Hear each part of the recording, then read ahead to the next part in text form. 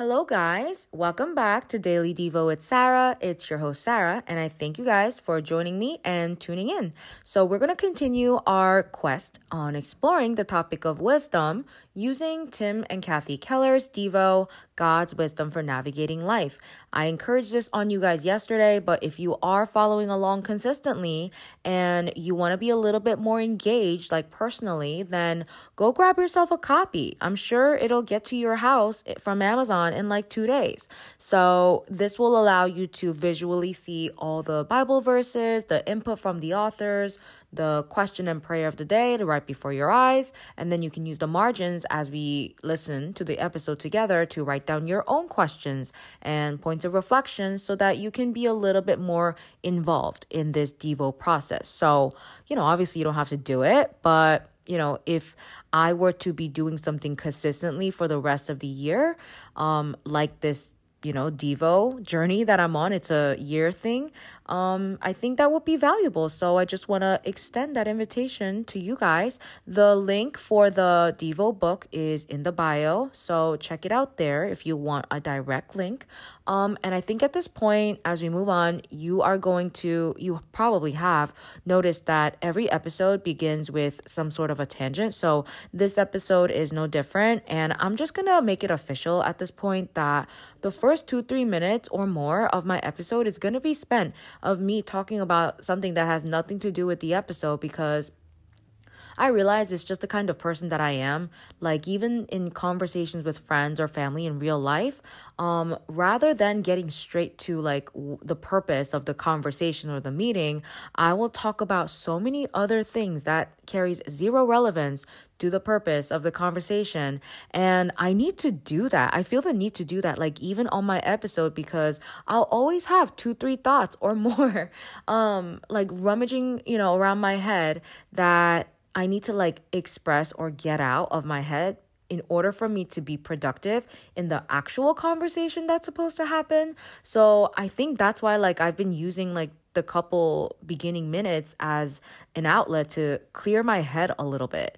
And so I don't know if you find them totally irrelevant and not interesting, but I hope you enjoy them. So today, my tangent of the day is how I fascinated myself the other day at school by subconsciously projecting my values in a romantic relationship with my students. And it's not a creepy example, so relax.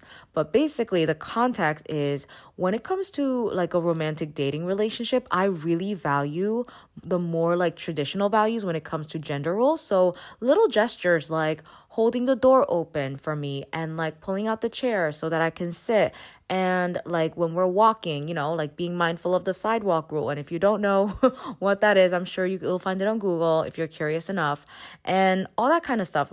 It's not when a guy doesn't do that, I'm oh no, this is not going to work out. But then I consider those things really, really important. And it's such a green flag for me. So I'm a little bit more of a dinosaur in that sense when it comes to dating. And I feel like there are less and less dinosaurs in this generation of millennials that I'm in.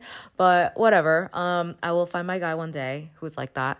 And I basically projected that onto my kids when I pulled out my 3 kids, 2 of them third grade boys, 1 of them a kindergarten girl. And what I'll usually do is I'll pick them up from their different classes, and then I'll bring them to my own classroom so that I'll spend half the period working with a kindergartner while the other 2 boys are on some online program, and then swap that so that I get an opportunity as their teacher to give them lessons on a more small group, individual, one-on-one level. And then while I'm spending my time working with one group, the other group can be not just sitting there staring at me teach, but they can still do a self-paced, some sort of online enrichment program. So that's how I run my class, and I'll pick them up to do that. And then yesterday, what I did, and I did this all without knowing, and it's only when I reflected on it and thought about it again, later on, I realized what was happening.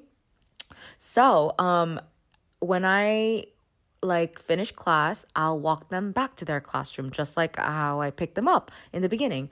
But then, this time I had the two boys sandwich the girl, the kindergarten girl in the middle, and I found myself saying, boys have to protect girls. And then I made them like walk her to her classroom. I mean, it's on the way anyway. It's not like I made them go out of their way, but like I made them, instead of going straight to their own classrooms, like walk her and drop her off. And then after she safely gets into the classroom, they can go back to their own classroom. And I thought it was like the cutest thing ever, like watching them behind, like from behind doing that.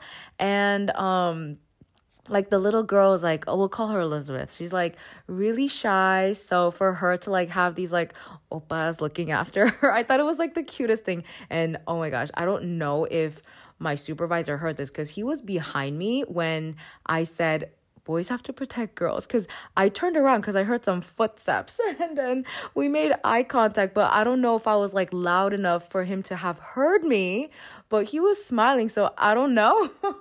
Did he hear me, and like what are his thoughts? It's not like we debriefed on this, but anyway, I just had to like share that because I surprised myself, honestly, and I was like, okay, that was a moment for me. But you guys, it's the cutest thing. Like, just imagine that in a school setting. You know what I mean? Okay, anyway, we're going to get started. So the topic of today is justice. It's do justice. That's the title. And the two verses that we're going off of today are from Proverbs chapter 3, verses 27 to 28. And the verses are, do not withhold good from those to whom it's due, when it is in your power to act. Do not say to the neighbor, come back tomorrow and I'll give it to you, when you already have it with you. I'm just going to paraphrase this. It's don't be petty, don't be cheap, don't do messed up things. And I'm trying to think of more formal expressions or words, but that's all I got right now. And I'm trying to think of a modern analogy. I always like to think of a modern analogy because that's how you make ancient texts a little bit, more digestible. So I guess a scenario that I'm generating in my brain at the moment is, let's say that like, okay, you have a friend, and while you guys were friends, you borrowed a cardigan from her, okay? And then so now it's at your house. Let's say that you get into a fight though, and you're not on talking terms. So even with that situation, you still owe her cardigan back. So she tries to like come over to your house to pick it up. But then you keep on like saying no on the days that she's free, and then you try to like make her come when she's like busy, I feel like that's the closest analogy I could think of, but it's kind of like exploitive, because like, yeah, you are the one with the cardigan. Anyway, the sixth mark and means of wisdom in Proverbs of chapter 3 is a concern for justice. The good that we must give to our neighbor means practical aid for an economic or physical need. So let's just pause there, because I'm stuck on the word our neighbor, in that I wonder how intentional the authors were in, author as in King Solomon, using that particular one, with any connotative meanings that we should consider. That's what I mean. But at least we know for sure that when it comes to neighbors, they can either be fabulous, bringing us cookies every week, or they could be horrendous, like blaring their music at 2 a.m. Cough, cough, my neighbors. So, I guess when we're reading this, we are including like the full spectrum of the good to the bad neighbor. And it's saying that, yeah, it's a must to give that kind of good and aid. It is striking that the text adds that this is not simply a matter of charity, but is your neighbor's due. So that rubs me in the wrong way immediately, because we have this contrast between the word charity and due. And I think we have a contrast in those two words because those words are reflecting the type of attitude that people have when they commit like a benevolent act to somebody, you know? We probably think like as default, not that it's necessarily like bad, that it is an act of charity, you know? Like your coworker is, you know, emotionally struggling from having her dad who passed away, and you go over to talk to her and give her like some comfort. You know, that's a charitable like act. You probably don't see that as a behavior that was like owed due to your coworker. And same thing for like, let's say that your friend is like in debt and she's asking you for money and you owe her, I mean, you give her like $2,000, you know? You probably see that as a charitable act. No good or bad connotations here, but you would just label that simply as a charitable act.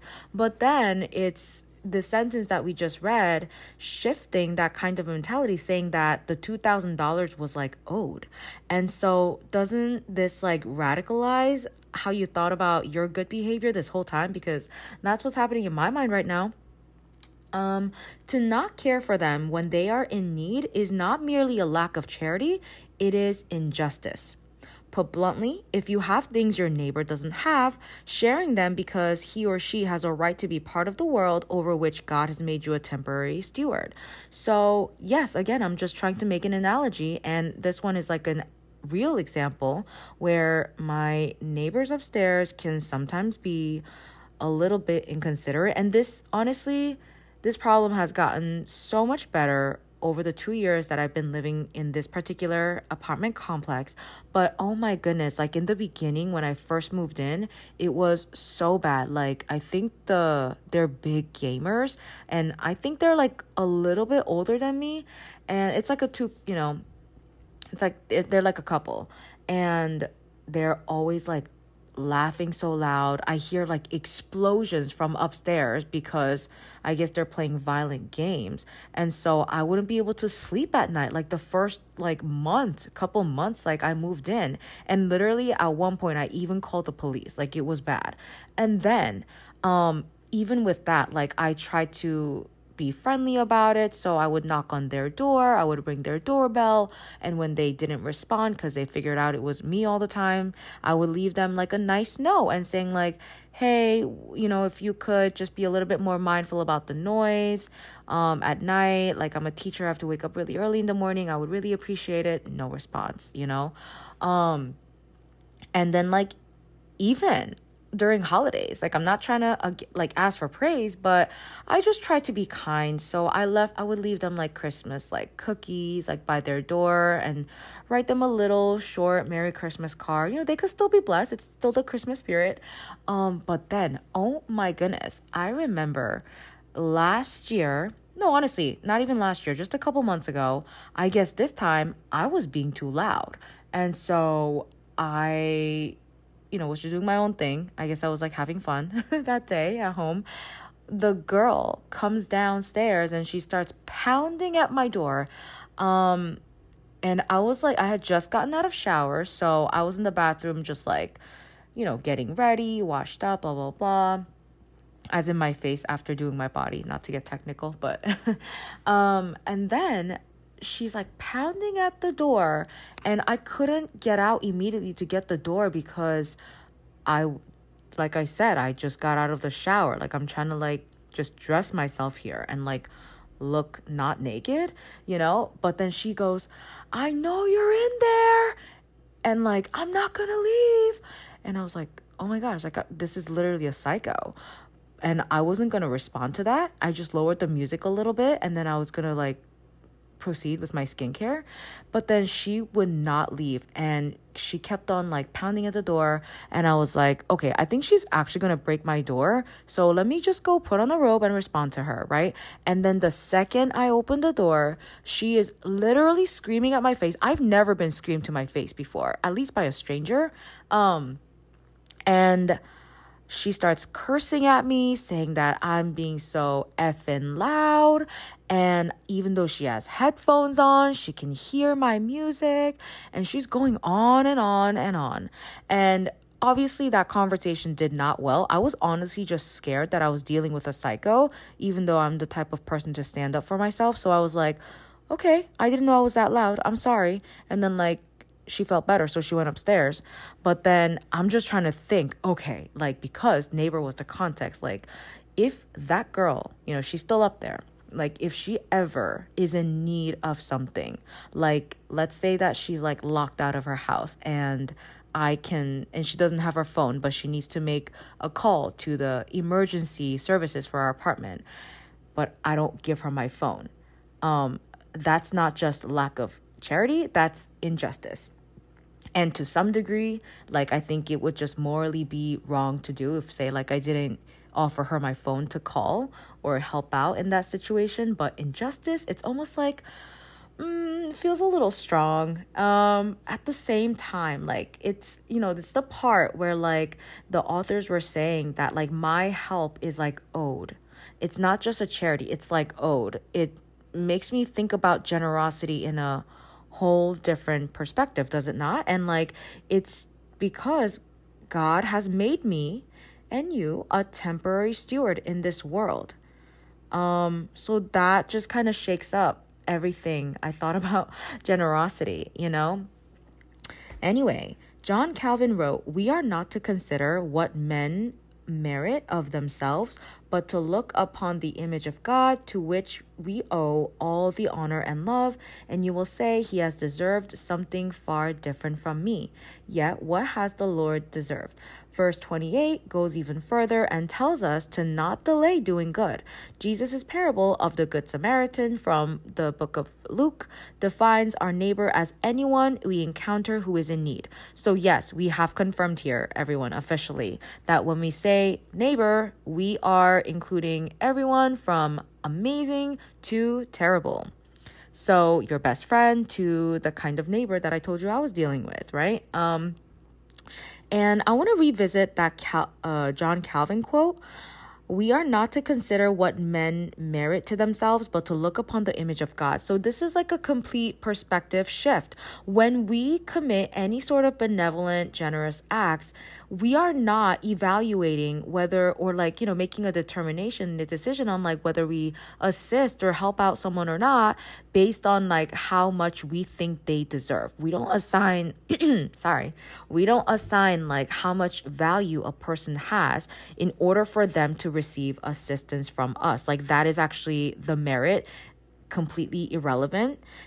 It is God we need to focus on. Like we need to fixate our mind on God. Like we need to see the people who need help around us as God when we commit any sort of a charitable act. And that probably sounds absurd. I mean, for us Christians, like we probably have heard similar sermons encouraging this kind of a perspective on Sundays, and like read Bible verses about this and stuff. But like to non-Christians who, like are being exposed to this concept for the first time, probably sounds a little bit crazy.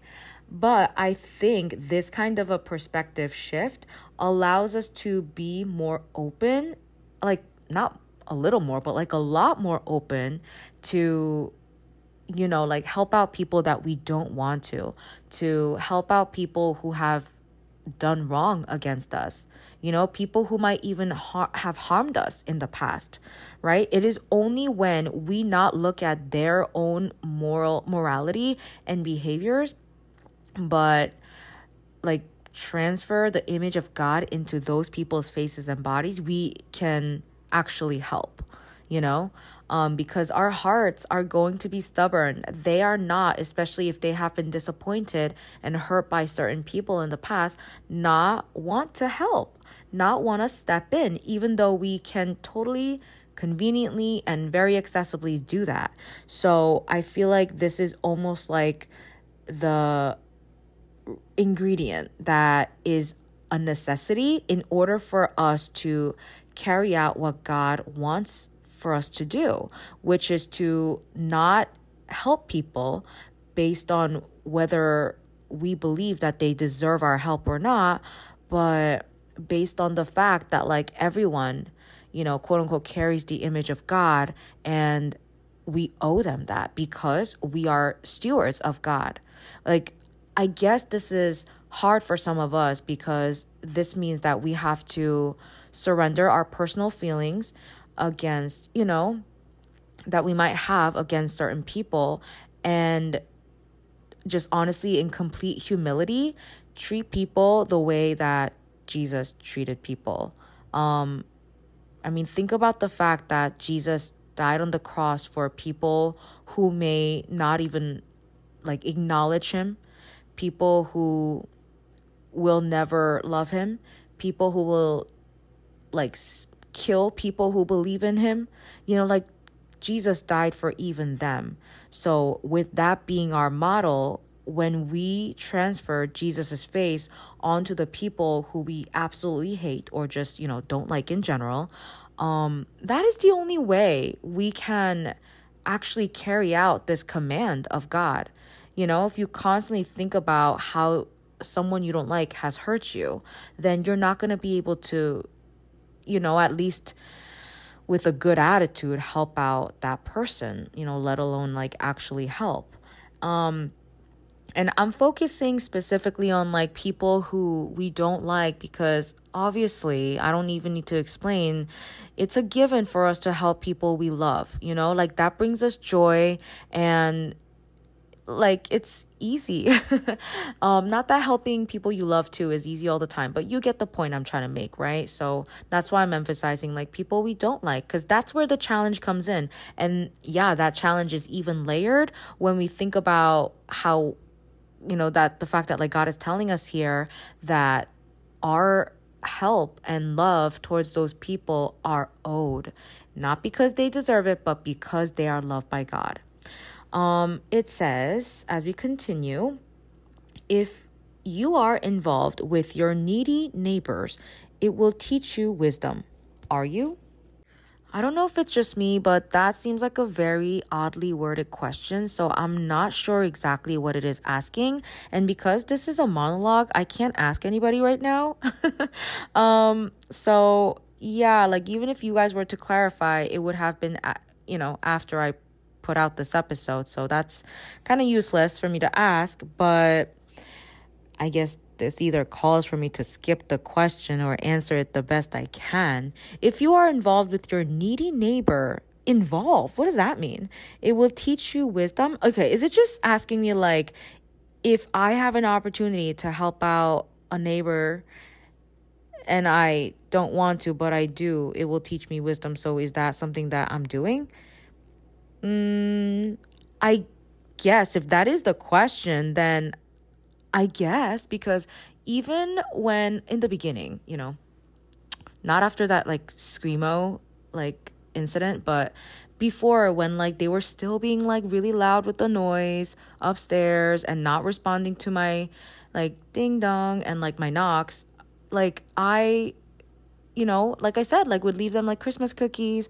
I would leave them gift cards. And when they got better, I literally praised them. I said, thank you guys for being a little bit more considerate these days with the noise. And honestly, they didn't really make that much progress, but I was yeah, I could kill them with kindness, and maybe the encouragement will make them more motivated than me just telling them don't be loud. Yeah, that's not totally charitable, so I don't want to use that analogy to illustrate such a heavy point. But yeah, if you guys have examples of this, please message me on Instagram so I could hear all about it. So the prayer for today is, Father, I live in the most competitive society ever, and so I guess fixated on what people, quote, merit of themselves. Let me remember that every human being, even the most flawed and broken, is of infinite value to you. Let me go beyond the platitudes to truly love my neighbors with worldly goods. Amen. I think honestly, that second last sentence just wraps up everything that we need to take away from this episode, which is, let me remember that every human being, even the most flawed and broken, is of infinite value to you, right? It's the same thing I was saying a couple minutes ago about how, you cannot be generous in the way or to the level that God wants you to be if you don't take God's face and his characteristics and put them in the bodies and the faces of the people you don't want to help.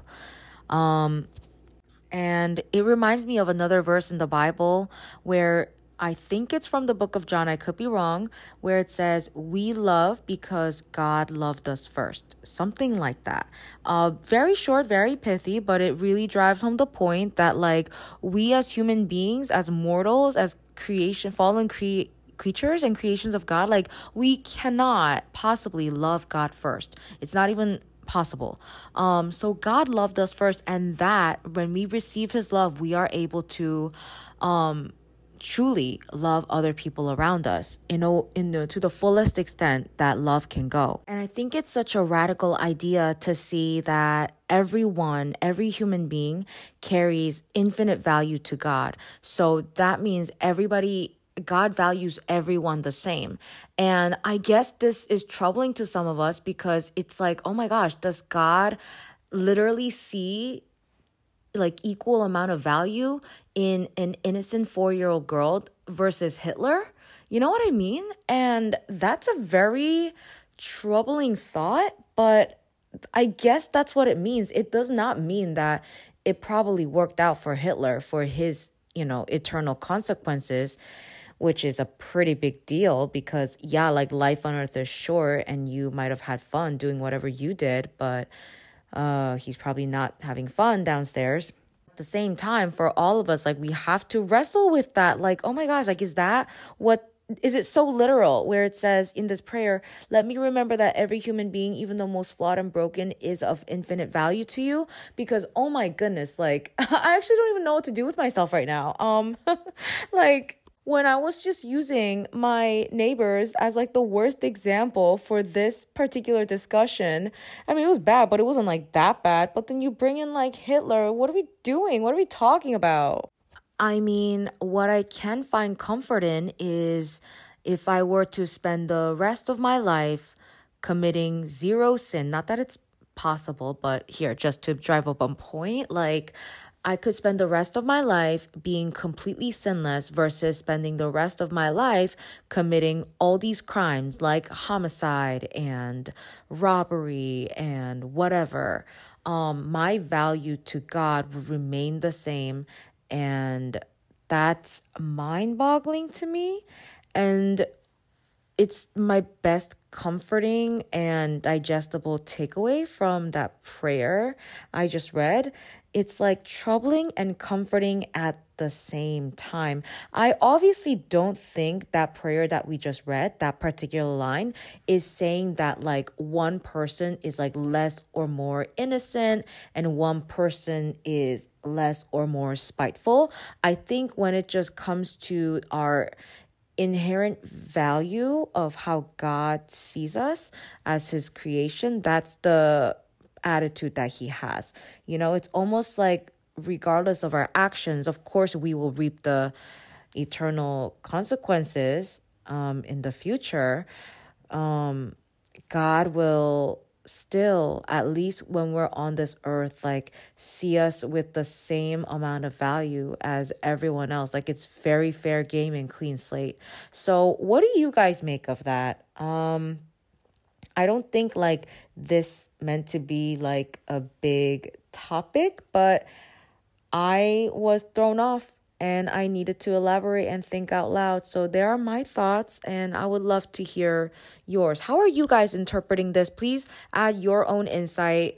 I'm not like doing these episodes because I have the Bible figured out and because I know everything. So when I'm just doing my Devo out loud. So when I come across certain conversation topics that are confusing or something that I can't understand fully on my own accurately, that's why I have you guys, right? So feel free to like message me with your own input on this because I think this could be a really fascinating conversation and a really meaningful and insightful one. So let me close it there for today and then I will talk to you guys tomorrow. I feel like you guys don't really listen on Saturdays because it's the weekend. It makes sense, but I'll be faithful. I'll be posting. So engage with me, stay with me.